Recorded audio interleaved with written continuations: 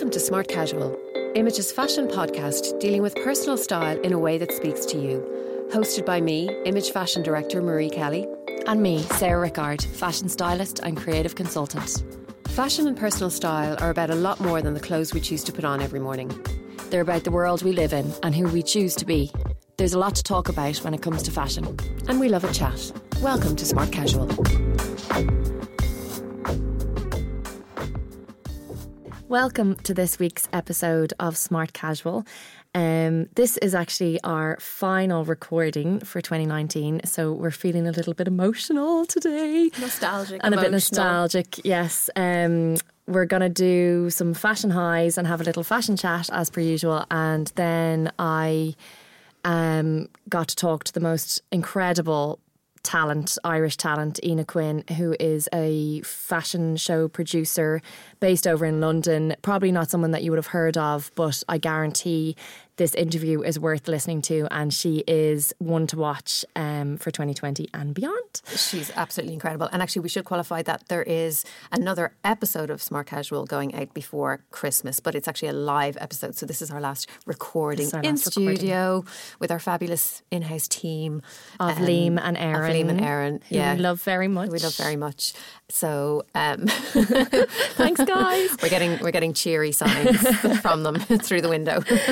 But first, some fashion highs, Marie. First, some fashion highs. So a big fashion high for both of us was going to London there 2 weekends ago. Mm-hmm. We travelled over because I was doing an interview for the Jan-Feb issue of Image magazine. I was doing an interview with the co-curator of an exhibition that's happening in the V&A next February on the kimono, and I'll get to that in a minute because it was really interesting, very exciting. But we also went to attend the Financial Times Next Gen event, which was on the Saturday and was really, really interesting, and there was a series of talks. Yes, and previous podcast guest Emma Dabiri was on the Feminism Now panel. She was incredible. That was probably one of the most interesting panel discussions of the day.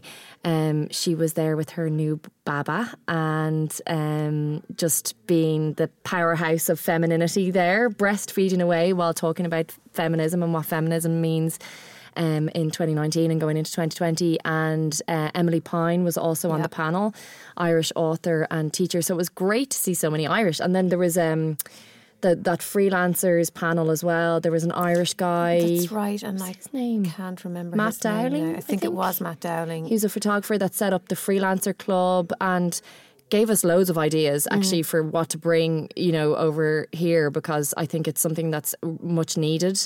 That was one of the strongest talks, I think, actually, the panel for freelancers and how to, I guess, just advice on how to survive and how to thrive from people and that in the we've business. all they've all been through what we've been through, and it's even they spoke about invoices, like this thing that we're constantly harping on about is like, pay your invoices. But it seems like no one is immune to it. In London as well, it's just as bad. Poorna Bell was on that panel as well. She is an author and journalist, and I have followed her for years. She's got a very tragic backstory, but she's a great writer, and she was discussing even in her, because she'd be quite well known as an author, that she has clients that there's businesses that she just refuses to work with. That's right. She said that on the day, didn't she? Yeah. And I thought that was a really interesting point, that there comes a point where, as a freelancer, that you have to just walk away from clients who actually don't. Clients that do you a disservice, both financially and every other way.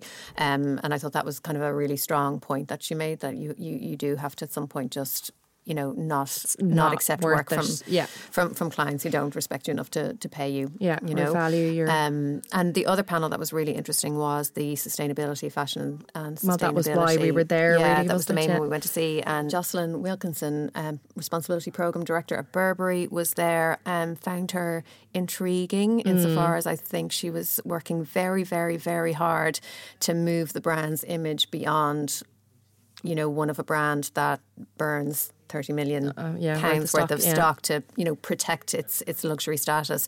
She wasn't giving much away at the same time, though, was she? I don't It think she was very terribly kind of convincing. Official, yeah. Yeah, like I thought she was intriguing, and as I say, I thought she worked very hard. I don't think she was particularly convincing, and I saw like more than a couple of raised eyes in the, you know, in the audience around us, people who just weren't really buying into it. So it was very interesting to listen, though, and the extent to which brands are desperate to be part of this, you know, this new movement now, this new fashion movement where, you know, sustainability does matter, and they can't, you know, behave any which way they want. Yeah. Customers don't want it. They're not buying into it anymore. And that was what the guy Dio on the panel as well was saying. Like, he's obviously all for sustainability and working with suppliers. Like, he's going right back to kind of grassroots to educate and find different ways, which was really interesting as well. So yeah, everyone's working on it. And actually, there was something in the news today about H&M trialling a rental service. Oh, interesting. Yeah, so keep your eyes out for that. But apparently, you know, if they are looking into it, then I do think, you know, of all, you know, the high street brands out there, I do think H&M, you know, was sort of an early adopter of at least trying to, you know, make inwards into, you know, an ethos of responsibility and sustainability, you know, with their Conscious collection, even the quality of their Studio collection, their premium collection. Like, they're not just, you know, throwing together tokenistic kind of and it's not just about cheap throwaway pieces. Like, they have a variety of collections that are actually, you know, that offer pieces that you would keep in your wardrobe for years and years. You know, so it's interesting that they're coming at it from this direction too. Yeah, they're trialing it in Stockholm, and you're going to be able to rent garments for $37 a week in a refurbished flagship store on the Sergels Torg Square in central Stockholm. I think that'll go down a storm. I know. I actually do. Great. Fair play to them. That's really, really interesting. Yes, and then we also got to see the Tim Walker exhibition, which Tim Walker would be one of my all-time inspirations, and himself and Cecil Beaton would have been my main inspirations for why I got into styling, just the whole kind of fantastical and theatrical styling. I have to say, like, the exhibition is incredible, absolutely incredible. There was an element of me that maybe I've kind of grown out of.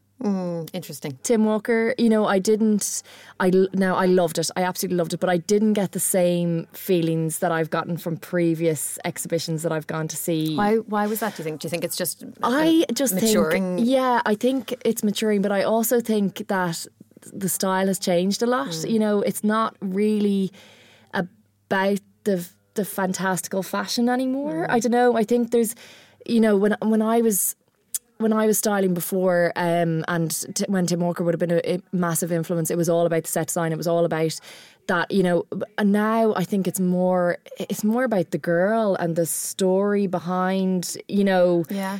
The clothes almost, you know. It's interesting because I, you know, was never the kind of fan of Tim Walker that you were, simply because I think for me, and I've often said this, like, I'm, you know, for me it's less about like sort of fashion per se, it's more about clothes. I love clothes, and that's why studio shoots are probably always my favourites, because I'm all about the clothes. I want to see the clothes. I want to see how they're put together. I want to see how I can deconstruct them. I want that to be the focus. And you know, some of Tim Walker's shoots in Vogue, and they're amazing. They're fantastical. But the narrative is just so extreme. And kind of the ridiculous kind of clothes, in the best possible way. But the clothes are just one secondary. Small, absolutely. I don't think they are, though. I think Tim Walker is one of the rare photographers that he really values the clothes in it. He really uses them to elevate what he's doing.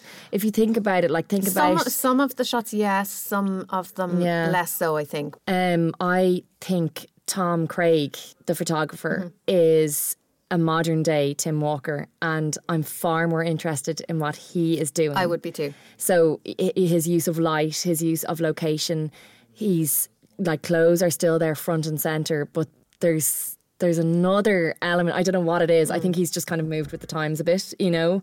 And I would say he is inspired by Tim Walker as well. But it's his take on it that I'm actually more interested in. Yeah, and I guess it's just with time, you know, everything evolves, everything's slightly kind of readjusts It can't help itself. but date as well, you know. I think so, like everything. But I mean, they're worthy of being in the V&A. So I mean, they don't date as such. They're just, you know, I don't know, something beautiful of its time. Totally, yes. And I think Maybe. his use of props and sets and colours and everything, you know, is still massively inspirational. I don't know. I just think, maybe I was surprised that it's great to go and see just from that point of view. You know, like for me, going there, not being like this enormous fan of his, so it was interesting to experience it and see how I felt kind of when it came out. And for you, the big, you know, the amazing fan, to go in and see and come out again. It's just interesting, isn't it? But I mean, the V&A is just the nicest place in the world to spend time. Like I wouldn't need to go to any specific exhibition. I can just wander the halls and be quite happy there. So as I said, while we were there, Sarah and I met the co-curator of an exhibition called Kimono, Kyoto to Catwalk, which is starting in the V&A on the 29th of February. And Josephine Roux is the co-curator, and we were lucky enough to sit down and have a chat with her, and she was pretty amazing, wasn't she? And absolutely. The whole subject of kimono was really, really fascinating, about its cultural significance, its heritage, and that's not just in Japan but globally.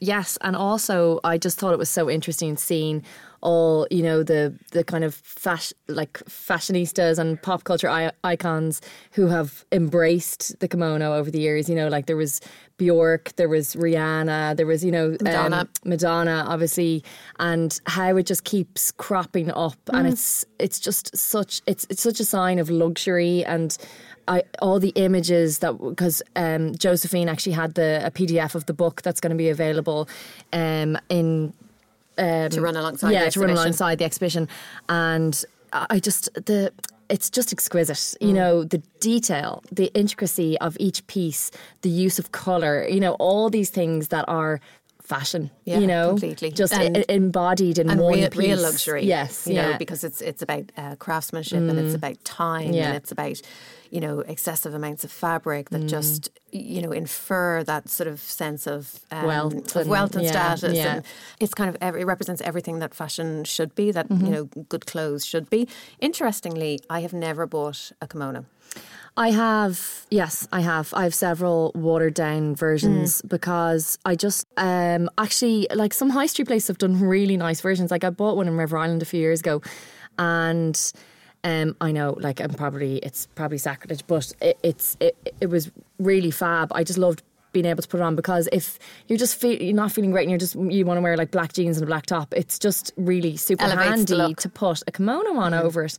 And like, I have a friend who's super stylish and she always looks amazing, and her wardrobe, she has a lot of kimonos in her wardrobe, and you know, she'll come out literally just wearing an all black look and have a kimono over it and look so cool, and it's kind of timeless. Yeah, it is. Know, it's not a trend I was wondering piece. Kind of like why I've never bought one. Yeah. You know, any of the because it is timeless, versions. and you like, you know, I think, timeless pieces.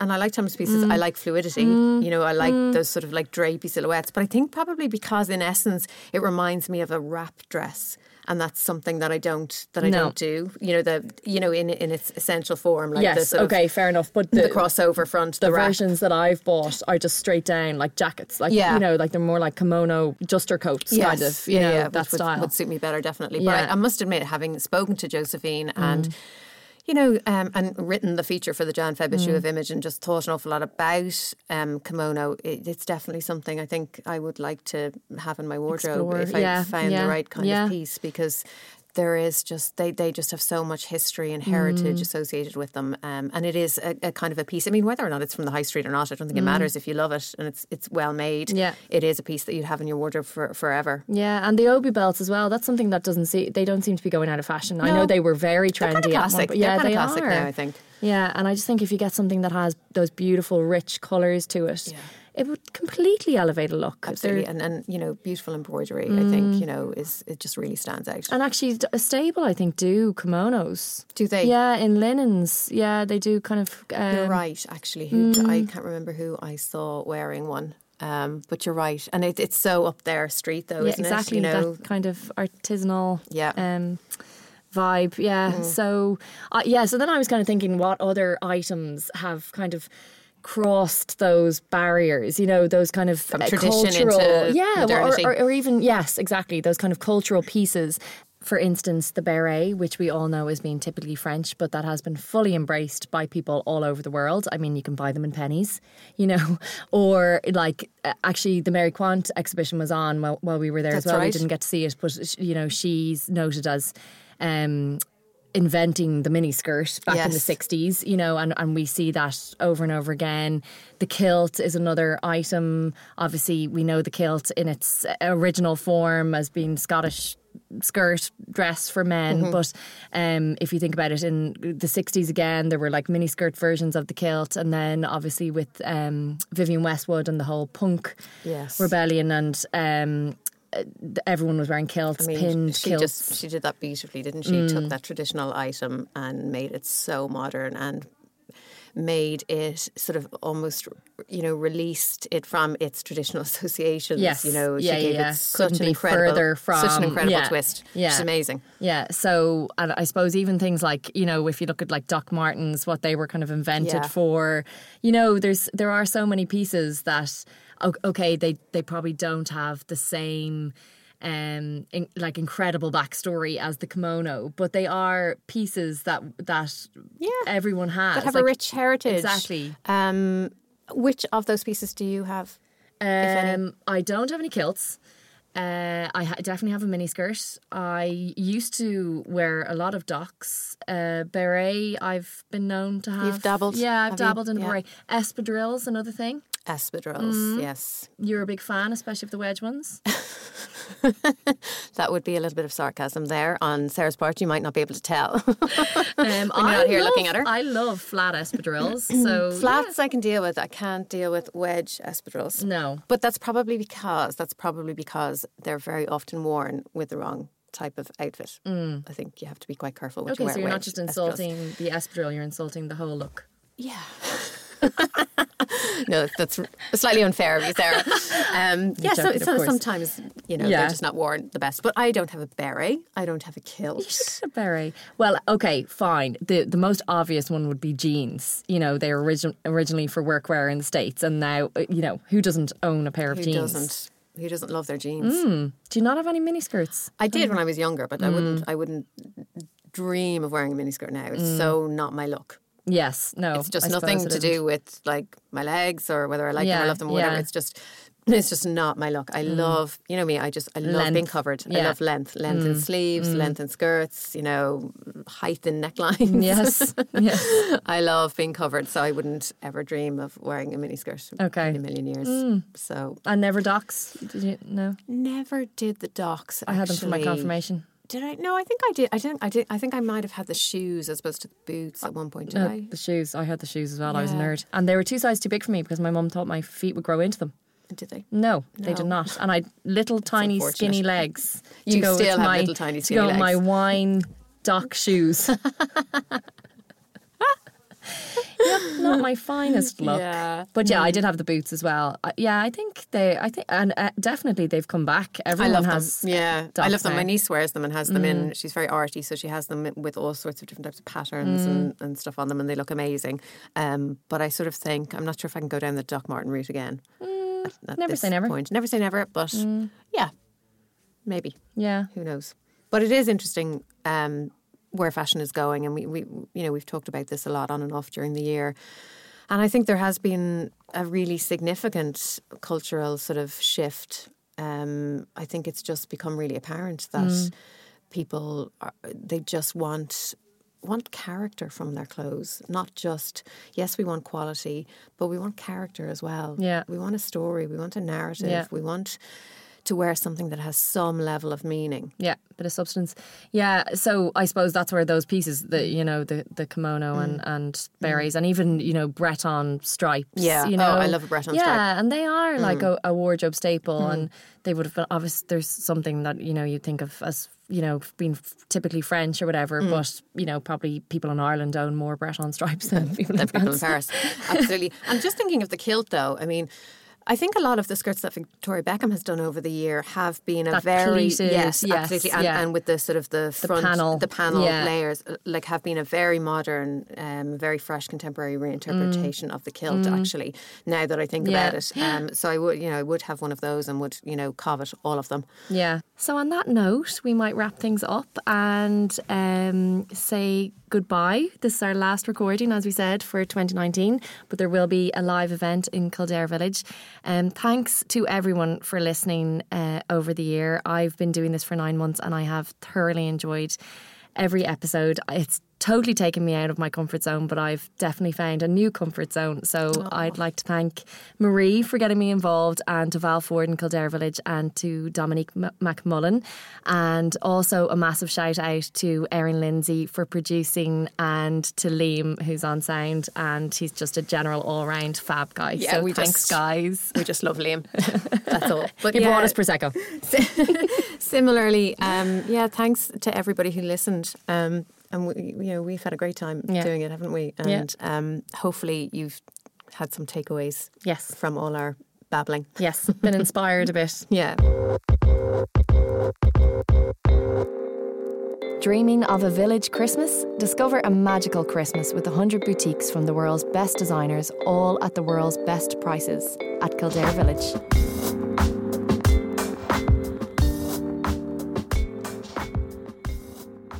It is with absolute pleasure that I welcome the wonderful Ina Quinn to this week's episode of Smart Casual. Ina Quinn is a freelance fashion show producer and is quite a star in the ascent. So Ina, welcome. Thanks for having me. And thanks for that intro. Oh, well, I'll take it. It's true. It's going on my True. LinkedIn. Yes, do. I first came across you through Courtney Smith's documentary last year, Behind the Seams. And first of all, how did she find you? I stalked her. Ina, you're good for the stalking. No one finds me because I am in London and I'm kind of a consumer of podcasts and Twitter and Instagram and everything, and I love following everything, but I wouldn't be putting myself out there. Like I wouldn't put a picture of myself online. But I saw she was in London recording it, and she was talking about all the people she was meeting. So I just slid into her DMs and said hey, are you interviewing any kind of people who work in production behind the scenes? And she was like, no, do you want to do it? I was like, yeah, I do. You should hear from the other side. Yeah. So she was literally down the road. So I just hopped on a bus and went down and had a 10-minute slot. And I hate doing stuff like that and putting myself forward. But I think it's really important for people who want to work in fashion. Absolutely. But can't necessarily, draw and design, and then maybe who don't want to be front of house kind of a person who has to put themselves out there. There's so many other jobs which you wouldn't have known that I didn't know about. So I just thought it was kind of really interesting, all the other jobs you could do, and I love talking about work. Yeah. My poor friends and family and boyfriend are like, oh my God, here she goes again. But I love talking about work. I'm so passionate about it. Well, it shows, absolutely. And your portfolio is just getting better and better. So tell me, okay, so we'll go back. So what did you study in college? Media arts and Irish in DIT Ainger Street. Okay, so media arts and Irish. Yeah, I just love a bit of the Gaeilge. Okay, lovely, very nice. Okay, and through that, did you start doing production? Was that a module then? Yeah, so I think we did photography, we did documentary making, we made TV shows, we made radio shows, we did everything production, but from front of house producing, directing, writing treatments to the editing, recording, all of that stuff. So it was a really good kind of well-rounded course. There was one in DCU that was apparently a lot more on theory. Ours was all practice. Amazing. And we had an amazing studio, and we had really interesting lectures, really small course, 30 people, nearly all girls, quite weirdly. I absolutely loved it, and I had never looked at DIT. I just wanted to go to UCD or Trinity where all my friends were. But it was just really the course that suited me down to the ground. It was so practical, even though I was quite a nerd. I loved theory, the theory side of it. Well, I went for communications in DCU back in the day, and I didn't get it. Yeah. So I ended up doing arts in UCD, which obviously has nothing to do with anything. Yeah. But I one of my regrets was not going to DIT, because I knew that all of those courses were so practical, so hands-on, and you got to do a bit of everything. You know, definitely, so there's a lot to be said for kind of looking around and doing a bit more research. I think so, yeah. I think there was a woman you could go to in Bray who did a funny little test where you tick lots of boxes, and by the end of it she'd be like, okay, this is the course you should do. And did she say that course? She said, yeah, she was like, it would just suit your personality. It's a really nice vibe. It's very hands-on. You'll love Ainger Street. I was like, where is Ainger Street? What are you talking about? Okay, my career guidance counsellor told me I was going to be a receptionist. Oh, jeez. I mean, you should get into admin. I mean, it's very people. It's very important. Yeah. But yeah, I think that was her blanket, generic. I mean, my career guidance teacher in school, everyone always told me, my mum's a primary school teacher, so they're like, you'd be a great primary school teacher. It's like, tick that box. Because of that, I was like, I'm never going to be a primary school teacher. And I had a huge interest in fashion. I always made my mum buy Vogue and Tesco, and like, it was so expensive at the time, but I always bought it, not knowing what I could do in that. But anyway, at the time, DIT had a fashion show. We were sponsored by Vodafone, then Toyota, then Alfa Romeo. Wow. And it was a really professional setup. It was like a 20-30 grand show. We did it in Vickers Street. Yeah, it was big money. We had a pitch for that money every year from whoever the sponsor would be. And then we'd like do things throughout the year to get a bit more money, and then we gave it all to charity. We had a whole setup. The marketing and students did all the kind of front of house stuff. I was the only media arts student, and they were like, what's media arts? I was like, we're on the 4th floor, but they didn't know what we did, because the majority of people did marketing, business kind of courses, and they got credits towards their course. I did not. So they really put a lot of time in and did it very professionally, and I came in as a stylist. I wanted to be on the style team. So Louise Conlon at the time had started it, and she was just this like fantastic fashion girl with a couple of other girls did it with her who have all gone on to like... Is this Benefit? Who's Louise Conlon? She was, I think, marketing director at Arnott. Dundrum? Was she Dundrum? And then did she go to Benefit as well? Maybe, yeah. I think she did, yeah. Most people who were involved in DIT Fashion Show are doing really interesting things now. We have really good kind of alumni. Yeah. I know that through stalking on Instagram. No doubt. Yeah, so then it was just such an exciting thing to do, and I kind of worked my way up, and then like I never was the head of it, but I had worked in every job on the styling team, and then casting the models, and then doing the lineup and setting. I just loved the whole thing. That's how I started as well. Yeah, through UCD. Did you? Show. Yeah. Okay, yeah. So I joined the committee because in my final year I was like, I better do something extracurricular, because I hadn't done anything. Yeah. Like literally just didn't even go to my lectures, but showed up a couple of times a week. So I was like, okay, I'm going to put myself out there, and I joined the committee, and I was the head stylist for the UCD fashion show, and that's when Julian Benson was doing the production. It was a big deal as well, and like Graham Cruz would have come in to help to consult on so there's all this, and Angela Scanlon was my mentor when I was Dundrum had just kind of Dundrum was really so popular. She was on the kind of the style team in Dundrum probably at the time, was she? And she was quite young, so I remember going out to Dundrum sponsored one year, rather than me walking around Grafton Street begging shots, like not knowing like I could have gone to the PR teams, but what I did was go in to talk to the manager. But who knew about PRs? Like you're in college. So Dundrum, like we were doing quite well, so Dundrum sponsored us. So Angela was the mentor, and then I remember she brought me to Milano's in Dundrum, and she ordered like these nuts and olives before we got some food, and I just was like, this is so posh. Goals. I was just fascinated by her. I thought she was so cool. You are so too then funny. which like she would laugh out now, but like I just thought she was the coolest person ever. She still is my style icon. So then I think like Expose did like RIP something on us. So then we gave out a modelling contract. So First Option gave out that. Yeah. And then I think Sonia Lennon and Brandon Courtney like came to it. So then by the time I left, Jules at First Option asked me would I like to work there, because I had been working with them because I cast the models for the show. Yeah. So she took me on like it's every such now an incredible and then. platform. Like it was such a great start. It really was. Yeah. And Dublin's so small. Yeah, that exactly. Everyone kind of knew about it. So then once I started working in First Option, we did lots of little segments for Expose and Ireland AM. And I mean, my job was just walking around town, picking up the clothes and then doing all the returns. But I got to see how it all worked. And I was like, wow, you can do jobs without being a model or the TV presenter. There's still other jobs you could do, which was interesting. And then like we did shows in shopping centres all around Ireland. We did one in Cork, and Sonia and Brendan were the presenters at it. So you kind of got to know everyone because you'd be backstage sitting around with them. Yeah. And then I worked with Catapult for a while, who do a lot of production. The lighting and stuff, is it? Yeah, they do like what I do, like the light, the sound, the set, because we had done stuff with them. So that was really interesting to see, you can do fashion stuff but be back in the production stuff that I love, that I learned in DIT. So it was like joining all the dots, cool fashion stuff but also the back of house stuff. And that at this time the Hills was massive, and Lauren Conrad started working with Kelly Catrone and working at fashion shows. So I was like, what? You can work at fashion shows? I thought like if Marc Jacobs was doing a fashion show, him and all his team were organising it, but they weren't. They were getting in other companies. So this was like eye-opening. Yeah. I remember a girl assisting me saying, do you think I can be Lauren? Yeah. Like, yeah, sure. Oh my God, Lauren Conrad started off so many hopes and dreams for so many girls my age.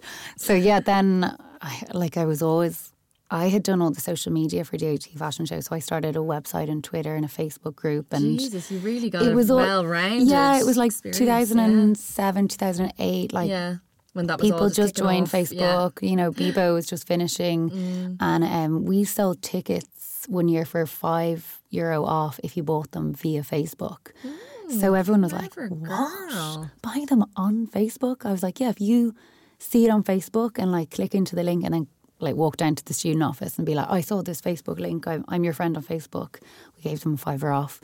So I got an award for best online presence, which was an award they had to make up because it didn't and exist. No one really knew what you were talking about anyway. Yeah, sure. So like little did they know. Exactly, yeah. And because of that, I like was on Twitter, like one of the first people on Twitter. So I follow loads of people on Twitter, and I love it as a platform. I think it's really interesting. I'm rubbish at Twitter. Yeah, it's completely just led by people chatting. Yeah. And I know there's not visual. Which I really liked it. And then obviously Instagram came in, and that was like I would use that in a totally different way, of totally different audience there in comparison to Twitter. So I just thought all that social media stuff was really interesting. I ended up doing a course in DBS, like a night course in that as well, because I was just interested. So I found lots of bloggers, people were starting to blog. So I would just read these blogs all the time. I probably started my own blog for a little while. Very embarrassing. I hope it's like dead and gone somewhere in the back of the internet. A few blog skeletons in my closet. Yeah. So then I found a girl on a blog one day who said she worked at London Fashion Week. And I was like, what? So I just emailed her and was like, how did you work at London Fashion Week? What did you do? So she told me the name of a production company. I was like, what's a production company? Like, what do they do? So I emailed them.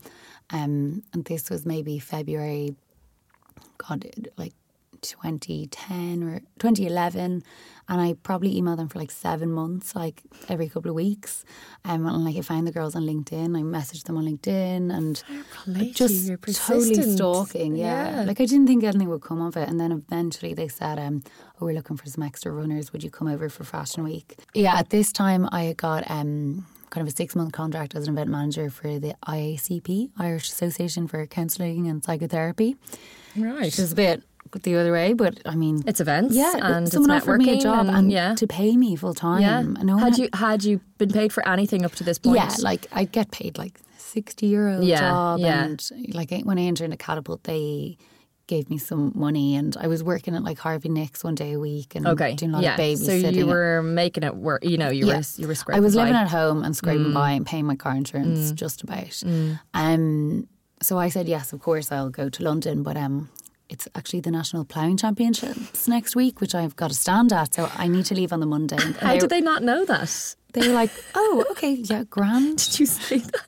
I just said it was a large event in Ireland that I need to attend, so I will need to leave early.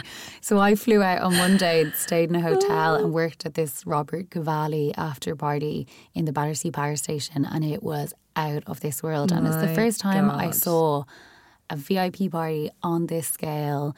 and loads of women working with radios and high-vis and walking around, and I had only ever seen men doing all the production stuff and women doing like the styling or Yeah. that the zhuzhing. Yeah, exactly, yeah. I didn't realise The kind of the hardcore work going on backstage. Totally. There was all women I there, didn't yeah. know you could do that. And that blew my mind.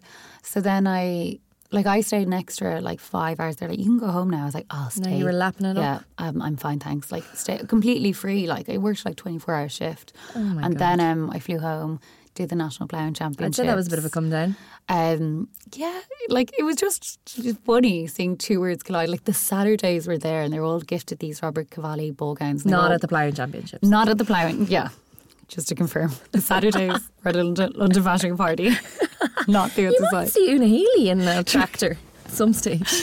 And Khalees played, and like I was my like standing God. beside like Rochelle Humes and Marvin, and they were like screaming all the songs, and I was just like, this is just wild. So And how were you? Were you just like, yes, this is where I want to be, or were you like petrified? No, You were loving it. Yeah, I was loving it. And I never really wanted to move away. I would have stayed in Ireland as long as possible. Yeah. I did not want to move. I always felt kind of disappointed when my friends moved and were like, oh, there's nothing in Ireland, and went off to Canada and Australia. And I had no interest in that. But once I saw a little bit of what was going on in London, I was like, right, okay, this is interesting. So I just kept emailing them, and my job finished up at Christmas. And in January, I did an interview with the St. Patrick's Day Parade Festival. And I remember, God, it was around here somewhere, around Stephen's Green. And the girl said to me, you've got a lot of experience, you've done a lot, but like, why are you still in Ireland? And no one had ever said that to me. And I came out and I just bawled crying. I remember standing outside the like National Concert Hall, calling my mum. Like, she was like, she told me to leave Ireland. I don't want to leave Ireland. Get out of here. Yeah. So then Inca, that production company, invited me back at Fashion Week to do a couple of running jobs. So I was like, oh yeah, maybe I'll do that. So and meanwhile, then on Twitter, I saw Fabulous magazine, who were owned by The Sun. Yeah, they were quite good. The Sun, I mean, Rupert Murdoch was going through a lot at the time, so Sky News were outside the building every day. But anyway, they put on Twitter, our fashion assistant intern has dropped out. Is anyone free? So I tweeted them, I'm free, I'll come. So I just booked a flight that night, went to London the next day. Like, didn't tell them I lived in Ireland, I just showed up. They needed me for a month. I was like, oh, I just thought this might be a week's work. So this was like the week before my birthday. So I was like, right, okay, I'm staying in a hotel in Bayswater. Oh my God. So I just started Googling, how do you find a flat in London? And like, we didn't. Did you know anyone? No, I didn't know anyone. I didn't even tell my dad. Like, I didn't So tell ambitious. anyone. Bloody hell. I just was like, oh, just go over. Like, Yeah. I've you been didn't to tell London. your dad. No, he was up. He worked in Letterkenny at the time, so he was up there. So we were like, Didn't have a chance. let's not tell him, 'cause that would be stressful. So I remember he called the phone the first week and was like, put me on the phone to your mommy. I was like, oh, she's in the kitchen, pretending I was in Ireland. She would be in Tesco, and I was like, like, so we told him after a couple of weeks, and he was like, you let my only daughter move to England. Oh, that is brilliant. He was I'm livid. surprised you weren't getting a flight back every night and a flight over every morning. We got away with it for quite a while because he was up in Letterkenny. But anyway, so I remember my friends asking, why are you in London for so long? I was like, I'm just trying it out. I didn't really want to say I'd moved. I know, yeah. And especially after the first week, it was my birthday. My birthday's around Fashion Week and Valentine's Day. Okay. So I just had this kind of lone, sad birthday in London. Like, it was depressing, but also just still really exciting to be in London. Mad, like. Really exciting to be somewhere else. And I'd never lived away from home. I guess I was about 24. I ran on a couple more shows for Fashion Week. All the runners would be like, oh, what are you doing in like uni next year? I was like, well, I actually graduated 2 years ago. I'm quite old in comparison to you. So I kind of saw that everyone in England was like interning in their summers and before going to uni, as they say. But you were so ahead of the game yourself. Like, I was and I wasn't. So I pretty much had to start from nothing. So like I signed on to the Dole and got temping jobs, and then anytime they had a party or a show, I got on it, and I would stay an extra like 4 or 5 hours and start really early, and I just made myself there all the time. So they kind of got to know me, and then eventually probably like a year and a half later, they started asking me, oh, I'm doing an event, would you like to come? So instead of me chasing them, someone asked me to come to the event, and she said she'd pay me a day rate rather than by the hour. And I just could not get over that. I was like, wow, what's a day rate? Like, how much do you charge? So she was like, I don't know, 100, 150. And I was like, a day? Like, what? That's what I was making a week. That's the big bucks. So that was interesting. And I was like, wow, okay, that's really interesting. So then little by little, it's all word of mouth. It's similar to Ireland, really small industry. People just started hiring me, and I absolutely milked the fact that I was Irish. Like, they were like, oh, are you Irish? Oh, they love Irish people. Everyone has an Irish granny. Ina's a very granny name. Everyone's like, oh, I think I have an old great aunt called Ina. It's a great name. Sure you do. It's a great name for a young person. Yeah, it it's is. handy because no one can spell it and no one's ever heard of it. So it's always a good conversation starter. I like it, yeah. So that just ended up being like this kind of, USB, I guess. That Irish girl who's always standing by the catering table chatting, but she'd be on site for 12 hours straight and working really hard. Yeah. Like I'm a really hard worker. Obviously. I'm a grafter. Like, so I would be happy to load any van and, go on my hands and knees taping cables along the floors, steaming dresses, dressing models. I do front, back of house. I don't mind doing anything. I was just so excited to be there. And then, 8 years there on February 5th. And I'm just so excited to be at any event I'm at. I just cannot believe that I'm there and that they're letting me away with it. And so this year, the last 2 years, I've started working abroad, which was like a real goal of mine, like working in a different country other than London. Yeah. So I produced 2 cruise shows this year, one in Shanghai and one in Paris. Unbelievable. And then For who? For Miu Miu and Chloe. Pretty wild. Seriously? And then I did. So and this isn't through a production company. This is through. They're all production companies. Okay, but they hire you, they contract you in as part of the production company. Yeah. Okay. Most production companies in London have like 10 or less people. They have assistants. Okay, and they'll have directors, but no one really hires producers full time because events aren't happening all the time. Yeah. So you only need the producer in the 6 to 4 weeks before the event to start getting the event together, to find the venue, to hire all the suppliers, to deal with the client, to do the budget and schedule, and just make it happen.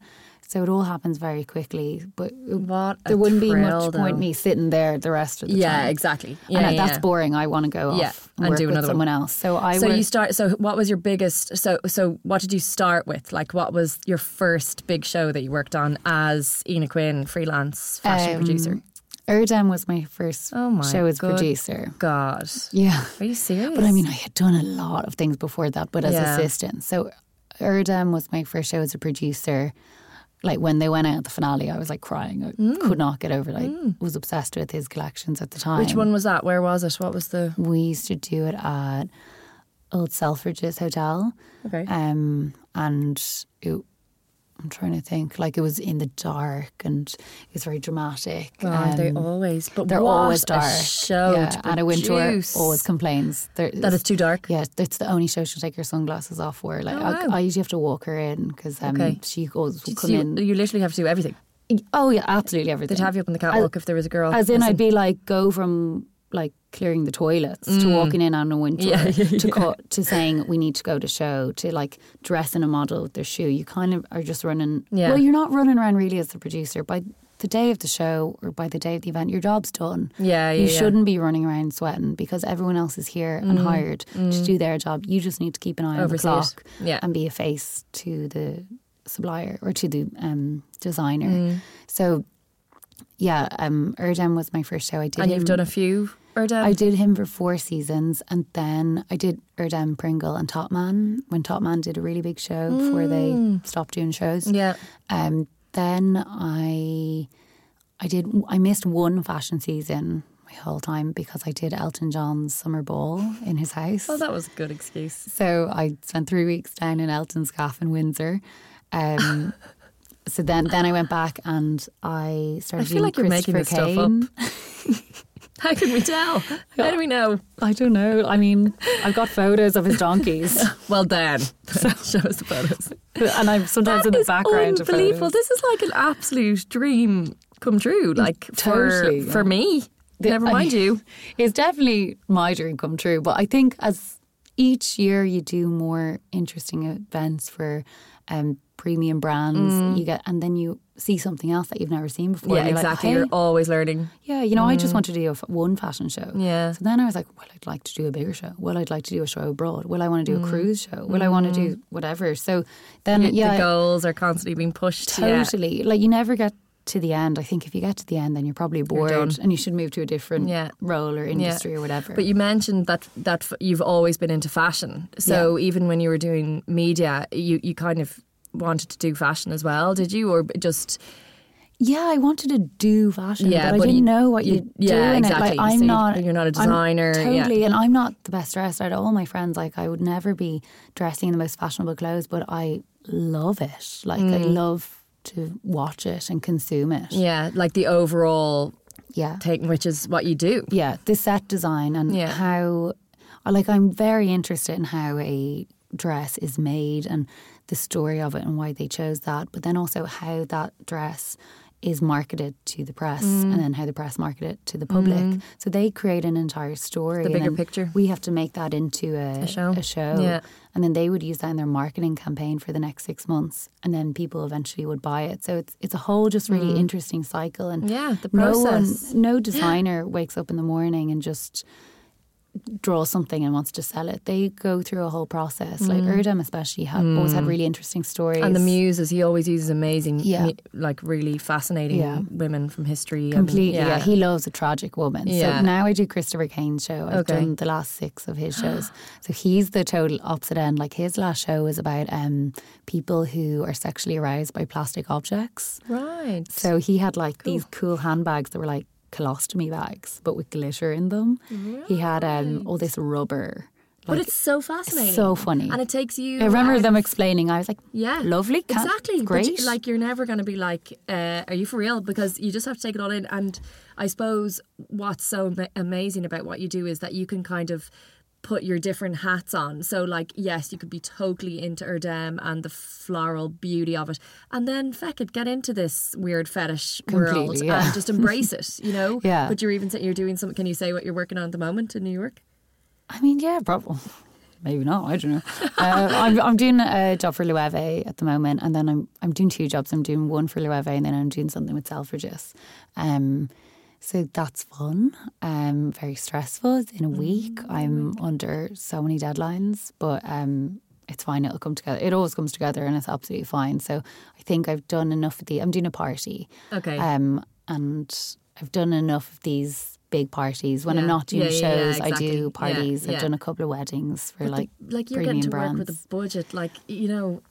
Yeah. The editorials that I get to do, we're working with no budgets. I can't imagine being able to do my job and have the money to do what I want. Like, Yeah. that must be just amazing. Well, that's what scares me about, like, I'd love to move home and dealing with the budget. Like someone, like one of the events I did recently, they had a budget of like 50 grand and I was like, what? Oh, pittance. Like 50 grand? Like, where are you? Like, where's the rest of it? Like, that's my venue fee. What am I going to do for everything else? That wasn't enough for me, and I did make that budget go up because it was ridiculous. But like, I love working with premium brands because they have money and because they're obviously like anyone else. They're trying to like flog stuff. They're trying to sell stuff, but they take influence from art and culture and music and history and.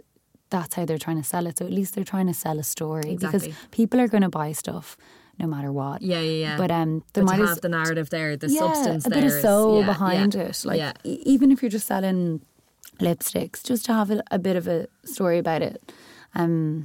It is really important. I'm really like passionate about that, and I don't want to just work with any brand now. And I'm kind of in a fortunate position that you can pick and choose a little bit, like not in a massive way. I'm not saying I have to say no the odd time to stuff because I just cannot fit it in. Because being self-employed, you have to work out your own schedule, and you're always terrified about not having work, not being able to pay rent. But like, I don't want to do just any brand. And I hate those brands who just do a pop-up event. So they'll invite all the influencers to come and all they do is just put like hashtag whatever. Like you have to just respect that your audience are intelligent and they'll figure it out, the hashtag. You don't need to plaster it all over the place. So come up with a more interesting story, because these people, the press and influencers who come to events, they've got an event every single night. Exactly. So you might as well tell them an interesting story, give them an interesting experience, let them experience something new so they go home and think about it and be like, wow, that brand's really interesting. Because we are working with like the best lighting directors, sound engineers, set designers. I'm working with an amazing set designer, Mary Howard, in New York right now. She does everything with like Stephen Meisel for Vogue. She is unreal. And I'm like chatting to Mary on the phone, like, you know, it's mad. It's just a colleague. Yeah. So like we work with these amazing people and we often get really interesting like artists and filmmakers in to do stuff as part of the events or as part of the marketing campaign before or after the event. And that's just something really, really interesting. And all of these people are just like people who are maybe not necessarily interested in fashion or the Gucci particularly, but we're all working together to create something really interesting and something really beautiful and an experience that is something people will go home and think original. about. Rather than just like, I went to an event, I got a free goodie bag. Yeah, exactly. And I see some of the Irish events and it just wrecks my head because I'm like, you could do something better. You could do something with a little more integrity, with a little more soul, and I could help you do that. So please hire me, any Irish brands out there. Sure, like, I would love to. It's a matter of fee. You know, I feel like we've only scratched the surface with you. You are unbelievable. Like, that is just, you're amazing. That's a very nice thing to say. Stop, you're embarrassing me. Congratulations with everything that you've achieved. Thank you. And I will stalk like you've never stalked before. Good luck. Thanks so much for coming on Smart Casual. Thanks for having me. This episode of Smart Casual was brought to you in collaboration with Kildare Village. Thanks for listening. If you like what you hear, make sure to rate, review and subscribe to us on SoundCloud, iTunes and Spotify.